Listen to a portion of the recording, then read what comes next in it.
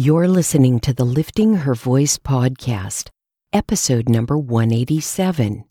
Today we'll read 1 Thessalonians chapter 5 together. Paul explains the day of the Lord and gives the Thessalonians some final exhortations.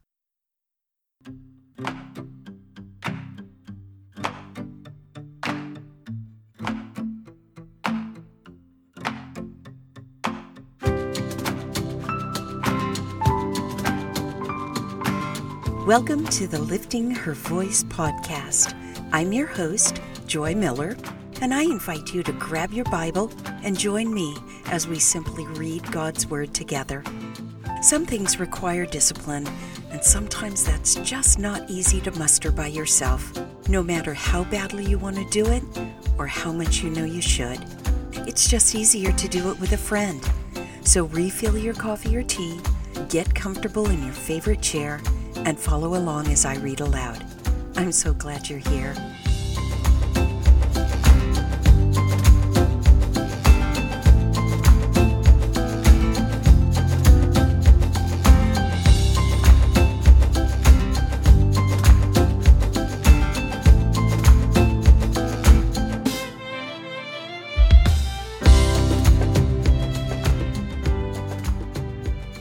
Well, we're going to wrap up 1 Thessalonians with the same warm hug that Paul gave to the Philippians. Honestly, were all the Bibles in the world destroyed, except for this last chapter of 1 Thessalonians, you would have the perfect outline for godly Christian behavior. Now, don't hear me wrong. People would first have to be told the gospel and believe it, but after that, this chapter would serve you well. And, oh, by the way, did you hear me say this final chapter? You did it again. You finished another book in the New Testament. Are you telling your friends? Your pastor? Anyone who will slow down long enough to listen? This is a big deal and a huge commitment, and I know God is pleased with you.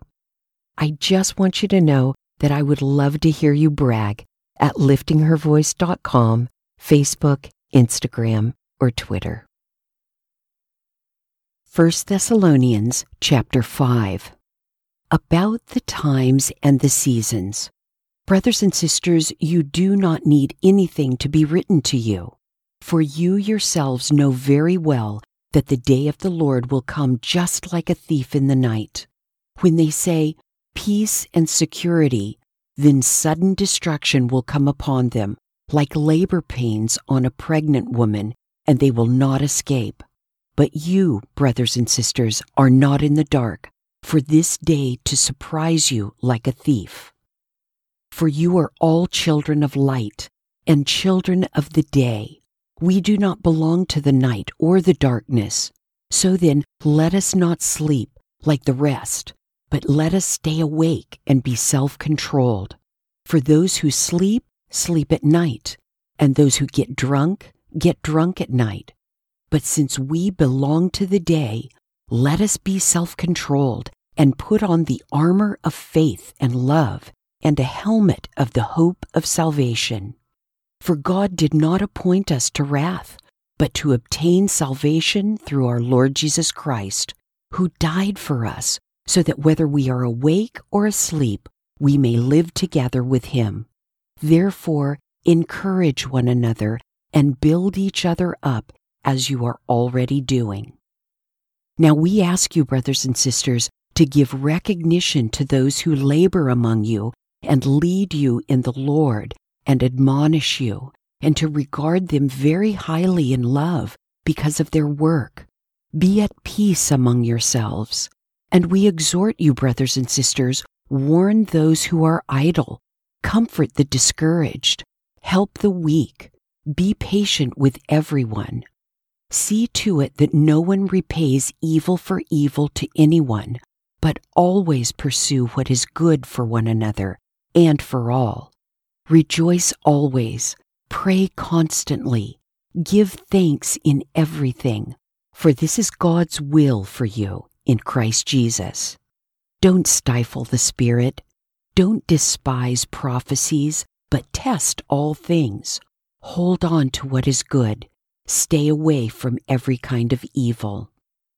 And now may the God of peace himself sanctify you completely, and may your whole spirit, soul, and body be kept sound and blameless at the coming of our Lord Jesus Christ. He who calls you is faithful. He will do it. Brothers and sisters, pray for us also. Greet all the brothers and sisters with a holy kiss. I charge you by the Lord that this letter be read to all the brothers and sisters. The grace of our Lord Jesus Christ be with you. Here Paul continues his discussion of the end times, and the warning can be summed up in two simple words: be prepared.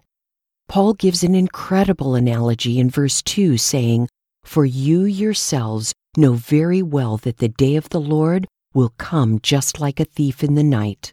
In other words, without warning. Nobody knows. Nobody. Throughout history, many have tried to predict Christ's second coming. Even in our lifetimes, we have heard of believers who, following the ill-gotten advice of a trusted teacher, have sold everything they had and parked themselves on a hillside waiting for the return of Christ, only to be disappointed when he did not return according to their schedule. So as believers, we are to believe Paul when he says that nobody knows when. Your pastor does not know. The writer of that popular novel about end times does not know. That flashy TV evangelist who seems to have all the answers, he doesn't know either. But Paul assures us of one thing we can know, that once the end has begun, it will be as certain as the labor pains of a pregnant woman. There will be no escaping the ultimate result. So then, what are we to do? We are told to be prepared. We do not belong to the night, like those who carouse in darkness like drunkards. Instead, we are to be self-controlled, fully dressed in the armor of God, awake and alert, ready to give an account of the faith we have in Christ. Let's pray. Heavenly Father, you know how we are. We want to know everything. We hate surprises, and we need to feel like we're in control. But when it comes to end times, your word is clear. We will not know until it happens. Jesus, help us to focus not on when you will return, but on what condition you will find your church when you return. Help us to be prepared, to be wholly pleasing to you. In your holy name we pray. Amen.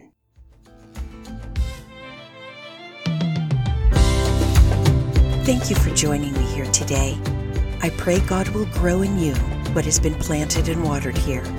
In this time of unprecedented struggle worldwide, we can look to God for guidance and comfort. Be sensitive to those in your circle of influence who need a word of encouragement and invite them to join us. If you like the show, it would be great if you'd give it a 5-star review. Don't forget to subscribe wherever you get your podcasts. See you right here tomorrow. Be well.